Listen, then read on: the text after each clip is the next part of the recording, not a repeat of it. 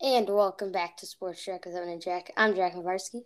And I'm Evan Sworski. Today we'll be doing the third episode of the Browns and Steelers rivalry. This is the 90s. And this episode is not posted on Tuesday because Evan was sick. So this podcast will be posted on Friday. But the 2000s podcast will be posted on Tuesday. So now that we got that out of the way, we'll start. And then one more thing, the 1989 is where we're going to start for the 90s because we had forgotten another person, Eric Metcalf. He was a running back and a return man for the Browns in the 90s. And he was a good running back, but more of a very good return man. So he was drafted in 89 by the Browns. And now moving into the 1990s, this is when the Browns hired Bill Belichick to be their head coach, who I believe they also hired Nick Saban to be their defensive coordinator around this time.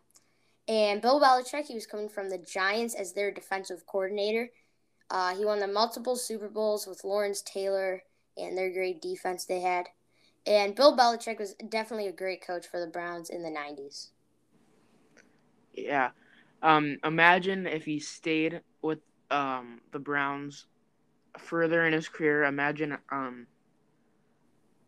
if he was still on the Browns today, how much different the Browns would be. Maybe they would have a championship. You never know. Yeah, the reason he left is because when we left in the 90s, which we'll talk about, he didn't know what to do. So I think he went to the Patriots, but not to be their head coach. I think he was doing something else. And then, because Parcells, I think, was the head coach of the Patriots. And then he went to the Jets, and he wasn't there for very long. And then he went to the Patriots to be their head coach, and then, they went on to win 6 Super Bowls. So, all right, moving on now. 1992, another head coaching hire. The Steelers hired Bill Cowher, who was a great coach for them in the 90s and a little bit into the 2000s, which on the next episode we'll talk about how he helped win them a Super Bowl. So Bill Cowher was definitely a great head coach, and he was elected into the Hall of Fame. I don't know, maybe it was 2021. I think. Yeah, it was recently. Mm-hmm. Definitely deserved one of the Steelers' all-time greatest coaches in franchise history. Yeah. Brought two. Wait, one was it one? It was one. It was one. Yeah, against Seattle. Moving on now, 1993, the Steelers signed one of their key pieces to their defense of the 90s, outside linebacker Kevin Green, who was very dominant coming off the edge. He only signed for a 3-year, $5.3 million deal, and he was worth much more than that. I believe he's a Hall of Famer too. So. Yeah, he used to play for the Rams. He was very dominant on defense. A game changer in multiple situations. That, definitely helped the Steelers' defense in the 90s. And I believe later on in his career, he played for the Panthers and I think one other team, but I can't remember. I think if I remember correctly, I think he passed away recently. Yeah, I think so. Yeah. So. Definitely a great Steelers player. Staying in 1993, we have somebody drafted. Now, this player isn't necessarily a great player, but it's pretty notable. The Steelers in 1993, they drafted Alex Van Pelt, who is now the quarterback's coach and the offensive coordinator for the Browns. Now, he didn't do much in the NFL, but I just thought it was cool how the Steelers drafted the eventual Browns offensive coordinator. Yeah, that's cool, and it's a podcast about the Browns and Steelers, so yeah. And the Steelers, that was really their only notable player drafted in the 90s, so I had to put somebody, and I thought that was interesting. When Stefanski had COVID, Was he the one that No, was? it was our special teams coach who was the head coach. I think it's Mike Prefer is his name, but I'm not 100% sure. All right, moving on now to 1994. This is where we have our game for this episode. So in 1994, we have a playoff game. This was the divisional round. And so it started off, there were only 3 points scored in the first quarter, and it was by the Steelers. Steelers kicker Gary Anderson got a 39-yard field goal, so it was 3-0 going into the second quarter. And then this is where the Steelers really started to gain their big lead. Eric Green received a 2-yard pass from Neil O'Donnell, which got a touchdown, and Gary Anderson would make the extra point. So then it was 10-0. And then John Williams, another one of the Steelers running backs, had a 26-yard rushing touchdown, and Gary Anderson was able to make the kick. So it was 17-0. And then the Browns, they were able to drive down the field, weren't able to score a touchdown, but their kicker, Matt Stover, had a 22-yard field goal, so it was 17-3. And then, trying to see, and now it is, so we are now in, this is still the second quarter, 16 seconds left, and Neil O'Donnell threw a 9-yard touchdown pass to Yancey Thigpen. So now it was 24-3. And we were going into halftime. And then with 2:35 left in the third quarter, Gary Anderson had a 40-yard field goal. And then in the fourth quarter, Vinny Testaverde, Browns quarterback, threw a touchdown pass to Keenan McCardle for a touchdown. And then for the last score of the game with 2:45 left, Vinny Testaverde, the Browns quarterback, got sacked in the end zone for a safety. So the final score was 29-9. The Steelers won this game, and they moved on to the AFC Championship, where they would lose to the San Diego Chargers 17-3, and the Chargers would go on to lose the Super Bowl to the 49ers, who got, I think that was their 5th Super Bowl title. So this game isn't as good as the last two, but it was a playoff game, so it did have some importance. So that's why we put it in here. Yeah, we try to. For the last two podcasts, there weren't playoff games that they played each other, but this one and any future from the 2000 or 2010s and the 2020. If there playoff games, we'll try to do those, and if there is another game, we'll do that. All right, now moving on to 1995, the next year. This is when the NFL started to expand a little bit. The Jaguars and Panthers moved to the NFL. And the Jaguars moved into the Browns and Steelers division. So the division was made up of the Browns, Bengals, Steelers, Titans, and Jaguars. So that would be weird to have today. I mean, well, the Jags would be the worst team in the division, probably. And then probably the Steelers. The Steelers, that would be a good division, but that would be a pretty good division. Yeah. Yeah, but then the league would. I believe that now there were 30 teams at the time now, and then the two would be the Ravens, who would eventually move into the NFL, and then the Browns would come back, and then the Texans, and that completes what we have now, which we'll talk about later. So now moving on to the next year, 1996. This is when the Steelers lost. I think this was their first Super Bowl they lost. They lost to the 90s Cowboys, 22-17. And it was Larry Brown winning Super Bowl MVP, which I believe he had 2 interceptions. So this is where the Steelers' first Super Bowl loss. And it comes to the Cowboys, who really, they were a lot better. They weren't a lot better then, but who they beat in a few of their Super Bowls in the 70s. Yeah, they lost by 5 points. If we would have won that, we would have the most Super Bowls in a franchise. But can't win them all. Yeah. All right, staying in the same year in 1996. This is where this year, after the Super Bowl, the Steelers thought, they were right there. They could have won. So they tried to bring in some star power. And they bring in former Rams running back, Jerome Bettis, who I feel like a lot of people forget he was actually on the Rams because he was so good and so dominant with the Steelers. So they traded for him, and they were able to do very well with him. He played a little bit into the 2000s even to help him to help the Steelers stay pretty good into the 2000s. I'll be honest here. I didn't know that he played for the Rams until I watched a Football Life on him like 2 years ago, I think.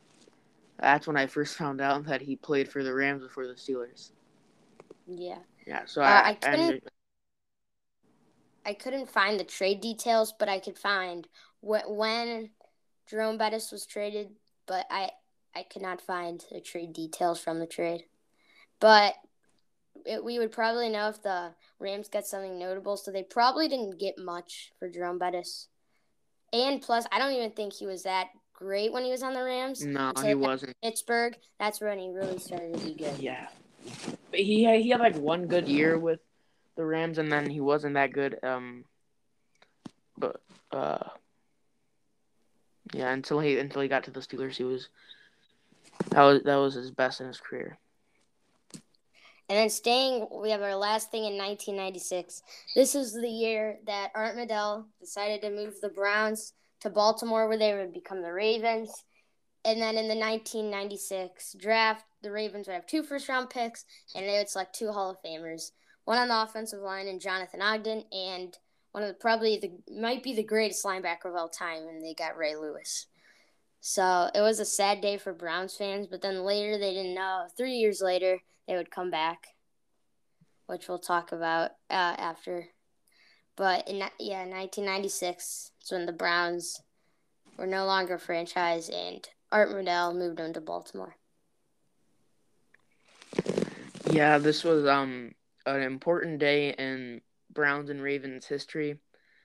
A better day for the Ravens and a not so good day for the Browns. But I saw that Art Modell could become in the class of 2022 for Hall of Fame. He should not be a Hall of Famer. Let me tell you why. The things he has done to ruin our organization is unbelievable. I have 3 big things. First, he fired one of the greatest. He could have been the greatest coach of all time if Art Modell didn't fire Paul Brown. Paul Brown was so good, but what happened was Paul Brown was the one that actually created the Browns, because now named after the Browns, Paul Brown. So that's who we're named after. So everyone gave all the recognition for them being so good in the 50s and 60s. They gave all the recognition to Paul Brown. When Art Modell, who was, I think he might have been the owner or the general manager, he was like, I want some of the recognition. So he fired Paul Brown, and Paul Brown would start the Bengals. And then Art Modell also made Jim Brown retire early, because I think Art Modell didn't want to pay him a lot or something like that. So Jim Brown retired early, who in my opinion is the greatest running back of all time. And then where he moved us to Baltimore. So those are the 3 big reasons why I do not like Art Modell. And Browns fans everywhere do not like Art Modell. Yeah, but that could be a different thing if a Ravens fan would be saying, "Oh yeah, he should definitely be in the Hall of Fame because he brought our team to the league." I mean, yeah, I know, and he could be a Hall of Famer. I don't think based off of what he did, Yeah, I don't. He shouldn't be a Hall of Famer, but what he did with the Ravens, maybe. I agree with you. I don't think he should be a Hall of Famer. And I don't even think Ozzie Newsome was the one who made the picks, because he brought Ozzie Newsome with him, who was one of his best players when he was in Cleveland. Ozzie Newsome drafted Ray Lewis, and Ozzie Newsome drafted Jonathan Ogden. So it's not even like Art Modell was the one that said, "Okay, we're gonna draft Ray Lewis." So it's like, right. All right, and moving on, we have one thing separating this from when the Browns come back. Hines Ward was drafted by the Steelers in 1998. He's definitely one of their best he might be their best wide receiver ever. Although Antonio Brown is definitely up there if he would have kept playing. Yeah, my top three are Lynn Swann. Oh yeah, he's probably Lynn Swann, Hines Ward, and I get AB. He probably could have been a Hall of Famer if he kept up his Antonio Brown play. He would be in my top 10. Yeah, but he had off the field problems. That just really messed up his career. Yeah. And then moving on to 1999, this was when the Browns came back. This day was definitely great for Browns fans. They had the supplemental draft or whatever it's called, and they drafted Tim Couch, who had a great talent. He could have been a great quarterback, but through his entire career, he struggled with injuries and wasn't able to be the great quarterback everyone thought he could be. Yeah, and I think the reason why he got injured and he wasn't that good because he had nothing to protect him on the offensive line. Well, and I mean, that's a good reason why, but when you're coming out as a new franchise, there's not much. Yeah, you don't. You're not starting off with like some of the best players in the league. Yeah, and he had no one to help him either. I mean, it was a tough spot to be in. Yeah. So. All right, and then moving on to our second last thing. In the 1990s, the Browns won 5 games against the Steelers, and the Steelers were able to win 10. So this was another decade probably dominated by the Steelers. And it's going to really stay like this for the next couple of episodes. So I mean, this is when it really starts to, since the late 90s is when everything starts to go downhill for the Browns. Ever since they were brought back, they haven't been the same and haven't been so good. Yeah. They're getting better now though. Yeah. I mean, since 2019, it looks like we could have gone to the Super Bowl. But never happened. And then for our last thing, the Browns did not get a single division title in the 90s. We were pretty good. We just didn't win the division. The Steelers did win it. They won it. They were 12-4 in 1994, 11-5 in 1995, 10-6 in 1996, and 11-5 in 1997. So the 90s, like you said, Steelers were the better team, and an important decade for the Browns, losing their team and getting their team back. So, that ends this episode 3, the 90s, for the history of the Browns and Steelers. So, we hope you enjoyed. Episode 4 will be coming out Tuesday, July 12th. And then we'll also try and get a sports track done either Monday or the same week as the next Browns and Steelers podcast. Yep. So those will be coming up soon. We hope you enjoyed this episode. And as always, I'm Evan Swirsky. And I'm Jack Kavarski. And we'll see you next time. Peace.